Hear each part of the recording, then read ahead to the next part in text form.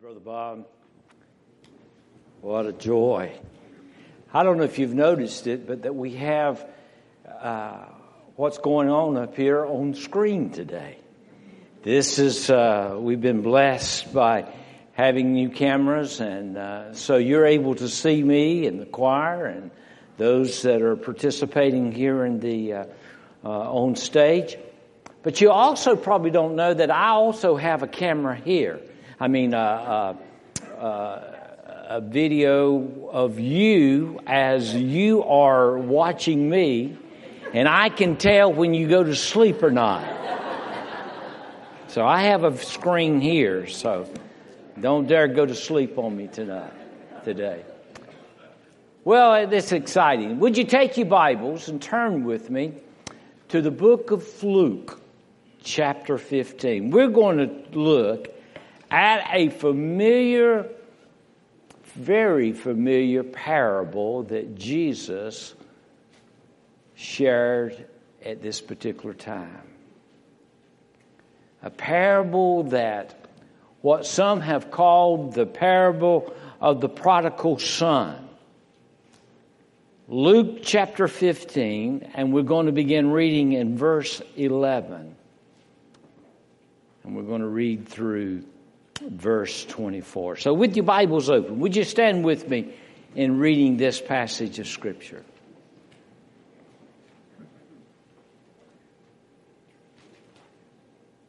And a certain man had 2 sons. And the younger of them said to his father, "Father, give me the portion of goods that falls to me." So he divided to them his livelihood. And not many days after, the younger son gathered all together, journeyed to a far country, and there wasted his possession with prodigal living. But when he had spent all, there arose a severe famine in that land, and he began to be in want. Then he went and joined himself to a citizen of that country, and sent him into the fields to feed swine. And he would gladly have filled his stomach with the pods that the swine ate, and no one gave him anything. But when he came to himself, he said, "How many of my father's hired servants have bread enough and to spare, and I perish with hunger? I will arise and go to my father, and will say to him, Father, I have sinned against heaven and before you, and I am no longer worthy to be called your son. Make me like one of your hired servants." And he arose and came to his father. But when he was still a great way off, his father saw him and had compassion, and ran and fell on his neck and kissed him. And the son said to him, "Father, I have sinned against heaven and in your sight, and am no longer worthy to be called your son." But the father said to his servants, "Bring out the best robe and put it on him, and put a ring on his hand and sandals on his feet. Bring the fatted calf here and kill it, and let us eat and be merry. For this my son was dead and is alive again. He was lost and is found." And they began to be merry. What a story. Father, what a picture of you here in this passage of Scripture. Help us get a better picture and an understanding of how much you love us and how much you were willing to provide for us. Fill us with your Spirit. Anoint us with your power. Use us for your glory is our prayer today. Remove any hindrances. And we pray, dear Lord, that what is said will be honoring and glorifying to you, our Savior. We commit this moment to you. In Jesus' name, amen. Thank you. You may be seated. Very familiar parable. Very familiar passage of Scripture. No doubt you've heard it spoken about prayer, and not only spoken, but you've also have read it and discovered some wonderful truths. Waldo Emerson said that it is probably the greatest short story in the Bible and out of the Bible. And I would hardly agree to that very fact as well. Probably the most widely known of all the parables that Jesus ever spoke. Ivor Powell, he said this. He said that this parable is a gospel within a gospel. And I would agree with him as well. But you know what we do quite often?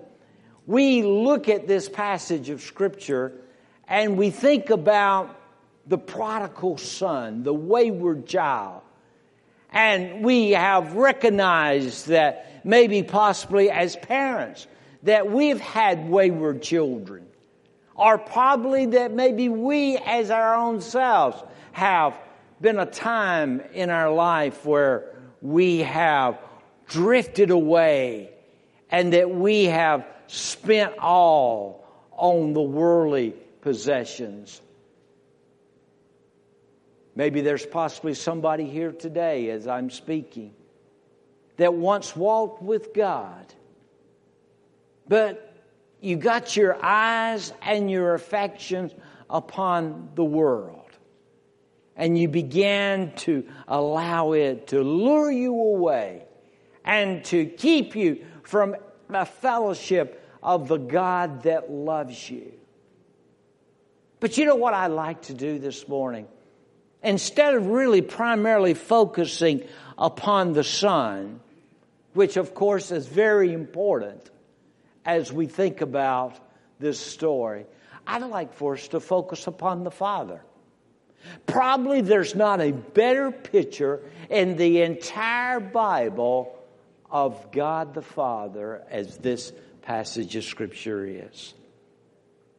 And so what I'd like for us to do is to focus for a few moments on the Father. And I want you to begin to think about, as you think about this Father, of how it truly represents God and the way that He loves us and the way that He forgives us and the way that He demonstrates His grace and His mercy to us. 3 things I'd like to share with you this morning. If you have your bulletin, you might follow along with me. First of all, I want you to see the willing of the Father. Now, I think that as you began to focus upon this, you began to notice that the Father, no doubt, did not want His Son to leave the house. He did not want His Son to go into a foreign land. He did not want His Son to experience what that boy was about to experience.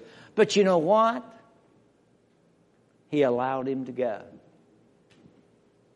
You know, as I think about God, God has allowed us to be free moral agents. And He has allowed us to make choices. And in those choices, we have to live with the consequences, do we not? We are not a bunch of robots. God allows us to make choices, and whether they're good or whether they're bad. And so, as we think about these choices, I want you to look at some of the choices as we think about this young man here today. First of all, you notice the son's demand. The Bible tells us in verse 12. It says, and the younger of them said to his father, Father, give me the portion of goods that falls to me. Sounds pretty selfish, doesn't it? So many times we are very selfish individuals, and being selfish is what gets us in trouble so many times. But the Bible says this. It says that, thinking about the father, so he divided to them his livelihood. The son was simply telling his father, Father, I'm tired of staying in the house. I want to get out on my own. I want to do my own thing.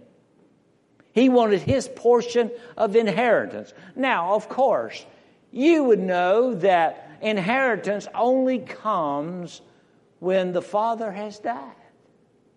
Could it possibly be said that this boy was so selfish that he was saying, Father, I wish you were dead where I can inherit my inheritance?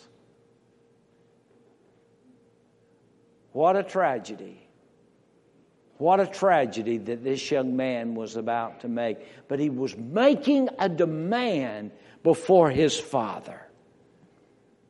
Now, there were some exceptions to the rule that the father would give the inheritance to their children before he died. And this was one of those exceptions. When there were two sons, the older son would get 2/3 of the inheritance, and the younger son would get 1/3 of the inheritance. So if that may be the case, this young boy got 1/3 of the inheritance of his father. This boy was saying, Dad, and he's making a demand. He's not asking, but he's making a demand. I am going to be free, and I want to live my way. Almost reminds you of an old song that Frank Sinatra used to sing many years ago. I did it my way. And that's exactly what this boy did. But there's not only the son's demand, but notice with me the son's departure. The Bible says in verse 13, and not many days after, the younger son gathered all together and journeyed to a far country, and there wasted his possessions with prodigal living. Bright lights of the city were in the son's eyes. He had heard about the big city. He had heard about the places and the people and the things that he could experience and enjoy. He was tired living on the farm, and he was wanting to go to the big city. He was determined not to allow his life to be cramped any longer as he saw it. Now, I think it's interesting. You notice the word wasted. It said, and there wasted his possessions with prodigal living. That's a picture of taking a piece of grain, throwing up in the air, and allowing the wind to separate the wheat from the chaff, and falling upon the ground. Wasted. In other words, we've heard it before as he blew it. That's where the expression comes from. He blew it. He blew all of his possessions upon riotous living and thinking that he was going to have a good time. And the Bible says that he spent all that he had, all of his pleasure. Now, the Bible does remind us, does it not, that there is such a thing as pleasure in sin. I mean, if there was not pleasure in sin, people wouldn't do it. I've heard preachers say, you can't have fun in sin. How foolish could a man say such a thing? I mean, after all, that's what people do. They're seeking pleasure. They're seeking enjoyment. Even as you look upon commercials today, you see the beer commercial. Grab all the gusto you can. Talking about pleasure. But the Bible says, as it reminds us that there is pleasure in sin, but then it goes a step further, for a season. It comes to an end. It doesn't tell you that there's going to be a famine at the end. It doesn't tell you there's going to be a trial and tribulations and troubles, and you're going to find yourself at the bottom of the barrel. So you notice here of the son's departure. But then notice with me in verse 14 of the son's decline. But when he had spent all, there arose a severe famine in that land. And he began to be in want. He lived it up. He enjoyed the pleasures of sin. But then the Bible says there's a famine came. Not only into the land, but a famine came into his life. And the Bible reminds us that he was experiencing troubles. The story of sin never ceases. Always, yes, pleasure, but yes, destruction. And we find the destruction here. The bright lights had now become a dark night in his life. The pleasure of life has now become a poverty of the soul. Sin will show you to have fun, but it will never show you that there will be a famine at the end of the day. What a tragedy. And if I could just say a word to our young people and to remind them that sin, yes, has pleasure in it, but don't forget the consequences that's going to come. No doubt the father knew the consequences, and the son did not. Oh, if the father could have kept him from going. If the father could have kept him from going. But no, the father allowed him to do as he chose. You'll notice the son's despair. Look what the Bible says in verse 15 and 16. It says, then he went and joined himself to a citizen of that country, and he sent him into his field to feed swine. Can you imagine? A Jewish boy feeding swine? You talking about a disgrace. And the Bible says, in verse 16, and he would have filled his stomach with the pods of that the swine ate, and no one gave him anything. The son finally hit rock bottom. He found a job in a foreign country, in a foreign world. And what was it? But it was slopping a bunch of hogs. We've heard the old saying that he went to the dogs. Well, this guy went to the hogs. What a tragedy. And I see it time after time after time when there's people thinking that the grass is greener on the other side and thinking that they can walk away from God and walk away into sin and to think they're going to live happily ever after. It never happens. It never happens. He left and he went far away from the home. He left a warm, clean house. Now he is in the pig pen with the hogs. He left a table with plenty of food on the table to go to a place where that he was eating the leftovers from the pigs. the father was willing to let him go. Oh, as I think about in my own life, there was a time and a period in my life that I drifted away, and I drifted into a far country. And I thought I was having a good time.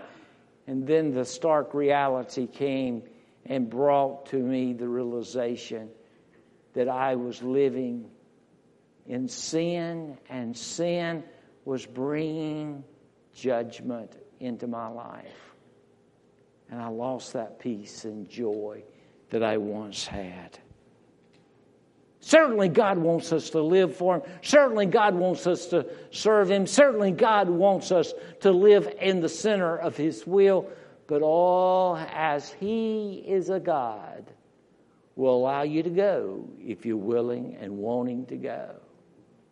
And He won't stop you. So we've looked at the willingness of the Father.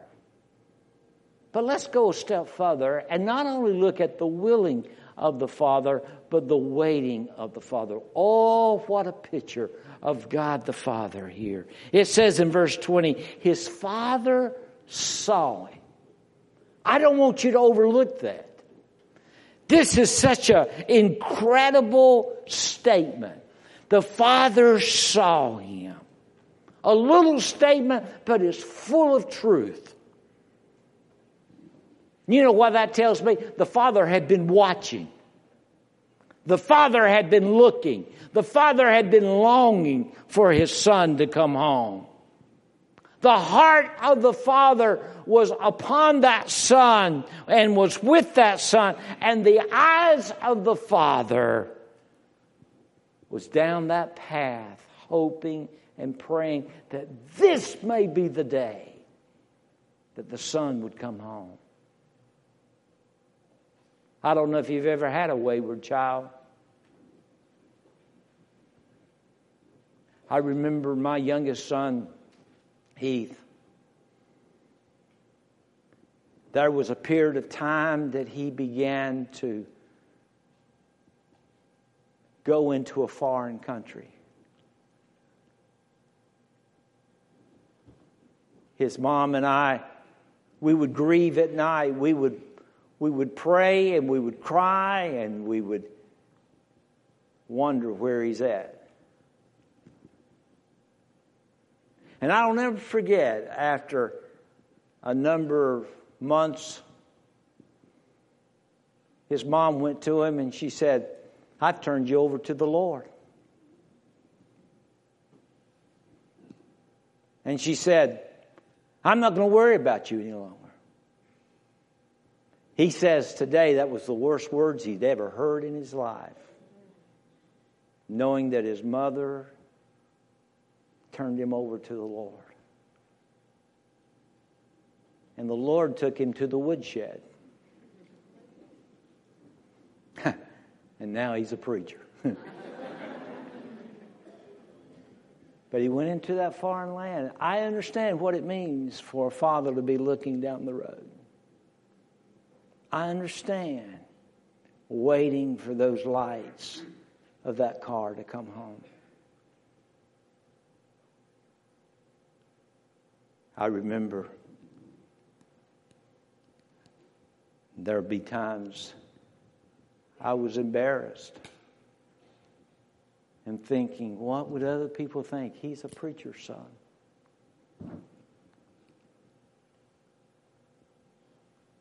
So I understand the Father's love. I understand, I get a glimpse a little bit about the waiting of the Father because of the love of the Father. See, the Son here had disgraced his family. To leave like he did and to take the inheritance, it brought disgrace upon this family.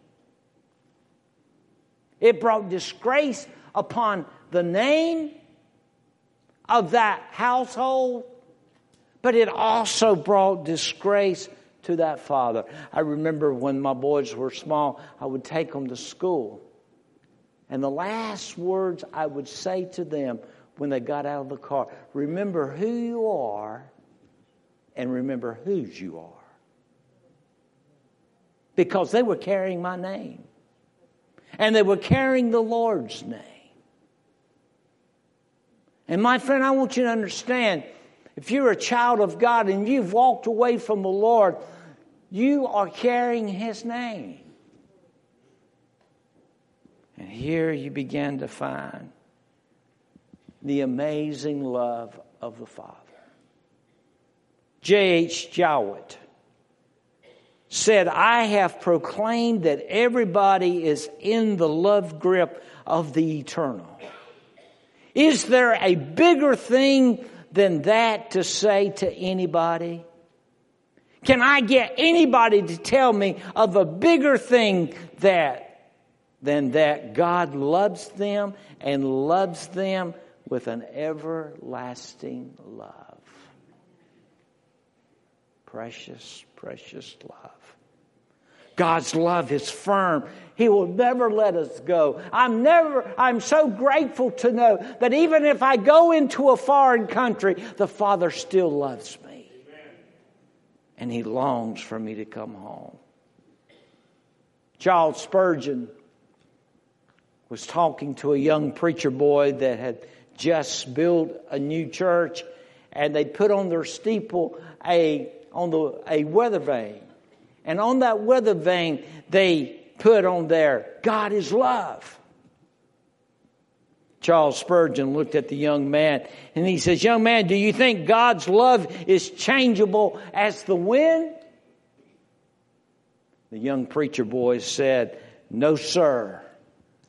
The message is that God loves no matter which way the wind blows. And that is so true. But look at the longing of the Father. Not only the love of the Father, but the longing. Not only had this Father been looking for His Son's return, but He had been longing for His Son to return. I can almost imagine every day sitting on that porch, rocking back and forth in that rocking chair, and he had his eyes beamed on that road, down that lonely road. Wonder if this is the day that He's going to come home. I can almost imagine every time He went to the mailbox, He's looking, waiting. And then by that time, He sees something and He thinks that He recognizes that person.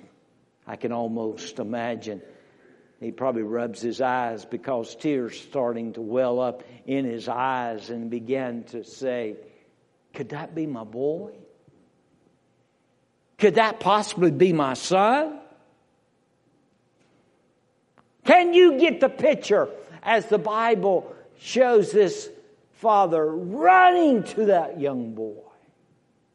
It's the only time that you'll ever find that a picture in the Bible of God in a hurry. Running, embracing, loving, kissing that boy that had been away. Which brings me to my last point. I want you not only to see the willingness of the Father, and of course the waiting of the Father, but all the welcoming of the Father. What a beautiful picture. I guess if I'd been asked one time, I've been asked a dozen times, preacher, could God ever forgive me? Preacher, do you really think that God would take me back? 1,000 times 1,000. The answer is yes. God loves us. And that God is always willing to take us back. Look at that repentant son as you begin to look at verse 17. It says, but when he came to himself, he said, how many of my father's hired servants have bread enough and to spare, and I perish with hunger? I will arise and go to my father, and I will say to him, Father, I have sinned. I've sinned against heaven and before you, and I am no longer worthy to be called your son. Make me like one of your hired servants. The Bible says that the son came to himself, came to his right senses, came to his right mind. It takes a madman to walk away and to stay away from the Lord himself. When you think about the love of the Father and as he's waiting for you. Here's a young boy. He's repentant. He's repenting of his sins. He's trying to confess to his father. And the father is just so grateful that he's home. He don't even respond to his repentance. He just begins to love him and kiss him and embrace him and begins to welcome him home. What a picture. What a picture of the Father. John Phillips said this, and I think it's so amazing. He said he went up to the big house on the hill. The swine were still rooting in the field. The pig trough was almost empty of slop. Holding the pig pail, he banged on the farmhouse door. Here, mister, he called. Here's your pig pail. I won't need it any longer. I'm going home. I'm going home. He knew that his father would receive him. You here today, do you know what it means of how much God loves you? You've never accepted Him as your Lord and as your Savior. My friend, I want you to notice that God loves you beyond your understanding. And He's willing to give His only begotten Son so that you may have everlasting life. You here today and you've wandered into a foreign country. I want you to understand God's waiting for you. And He's telling you, come on home. Come on home. And I want you to understand, when you come home, you're not going to have to beg, borrow, and steal to get into His household. Because, my friend, He's going to run welcoming you into the fellowship and the presence of Almighty God. Look at that receptive father. Someone asked Abraham Lincoln one time toward the end of the Civil War, and they said, "Sir, how are you going to treat these rebellious Southerners when the war is over?" He said, "I will treat them as though they had never been away." You know how God's going to treat you? As though you've never been away. He loves you. Thomas Wolfe wrote a book one time and he titled it, "You Can't Go Home Now." Well, my friend, I want you to understand, you can go home. You can go home. The Father will receive you. Here's a picture of the Father, and He's running. Now, I want you to notice something about verse 20. There's two things about a man in the place of where he was at that is so surprising that he's running. Number one, you got to realize he's got a long robe. And it'd be very difficult for him to run with that robe. And secondly, it would be very undignified to run. Men of those days did not run. They would walk. But I want you to understand, the father forgot about his dignity. And here he goes, and he runs. And he grabs him, and he begins to place his lips upon his neck. Now, back in those days, when a young man that would disgrace his family, as he would come back, they would take him to the elders and sometimes would stone him because of what he has done. And one of the first things that they would do, they would place their heel upon the neck of that young boy who had disgraced the family.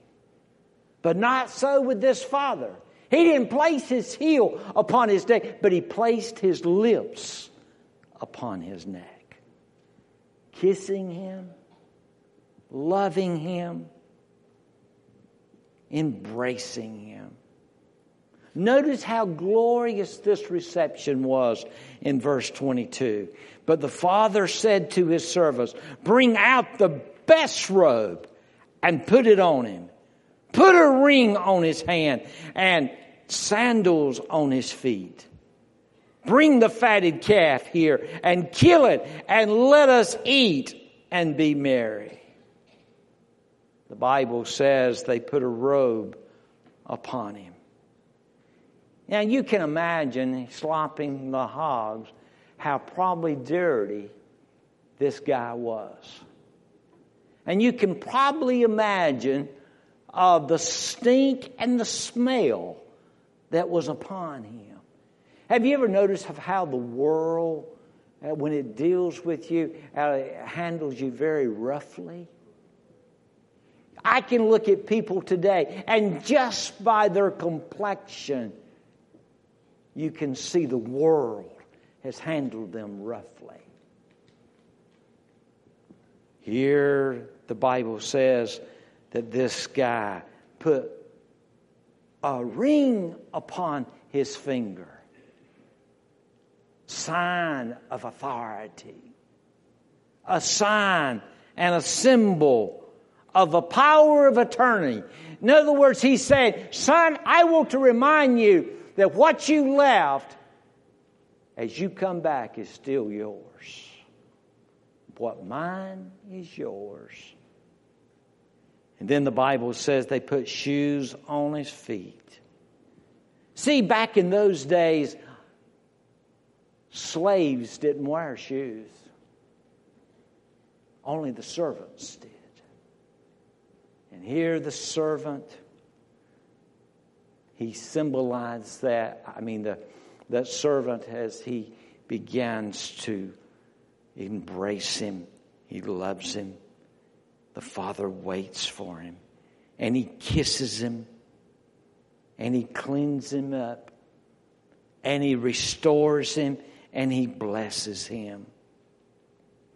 The Bible says in verse 14, he began in want, and then in verse 24, he began to be merry. What a contrast. No misery as the misery felt in the heart of one who has walked away from the Father. I heard about these college students.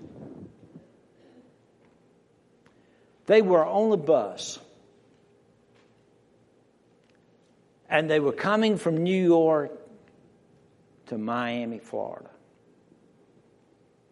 And there was nobody on that bus except these 6 college students and one man. And they noticed that this man looked rather unusual. They tried to talk to him, but all he really wanted to do was just look out the window. But finally he began to talk. And to come find out, this man had just been released from prison. He had been in prison for 4 years for manslaughter. He had disgraced his wife and his children and his name. He had not spoken or heard from his wife and children for 4 years. He wrote them a letter and told him that he was being released from prison and he was coming home. In that letter, he said, I understand if you don't want me to come home. I understand that if you wanted and did marry another person, I would understand that. But by chance, if you forgave me and allow me to come home, just put an old handkerchief on the old oak tree outside the house. Well, he told that story to these college students, and they were anticipating what probably would happen. And as they began to round the curve, that old man began to look out the window. And those college students began to look. And all of a sudden, they began to jump and shout. And to find out there was not one handkerchief, but the whole oak tree was filled with handkerchiefs. My friend, I want you to understand, God is hanging out a handkerchief today. He's telling you to come on home. He loves you. And He's willing to forgive you. And He's willing to receive you. And He's willing to bring you home back into the fellowship. Oh, I'll never forget that Thursday night. Me and my pastor got down on our knees at an altar similar to this. And I confessed to the Lord of my wayward life. And I asked Him to forgive me. I asked Him to restore unto me the joy of my salvation. And I'll never forget how it was like a ton of bricks rolled off my back. And I'll never forget a feeling how clean I felt that day. I cherish that moment. I don't want to ever go back into a foreign land again, my friend, because the only thing there is famine and destruction and heartache and trouble. Why don't you come on home? Why don't you come on home? Lord Jesus, thank you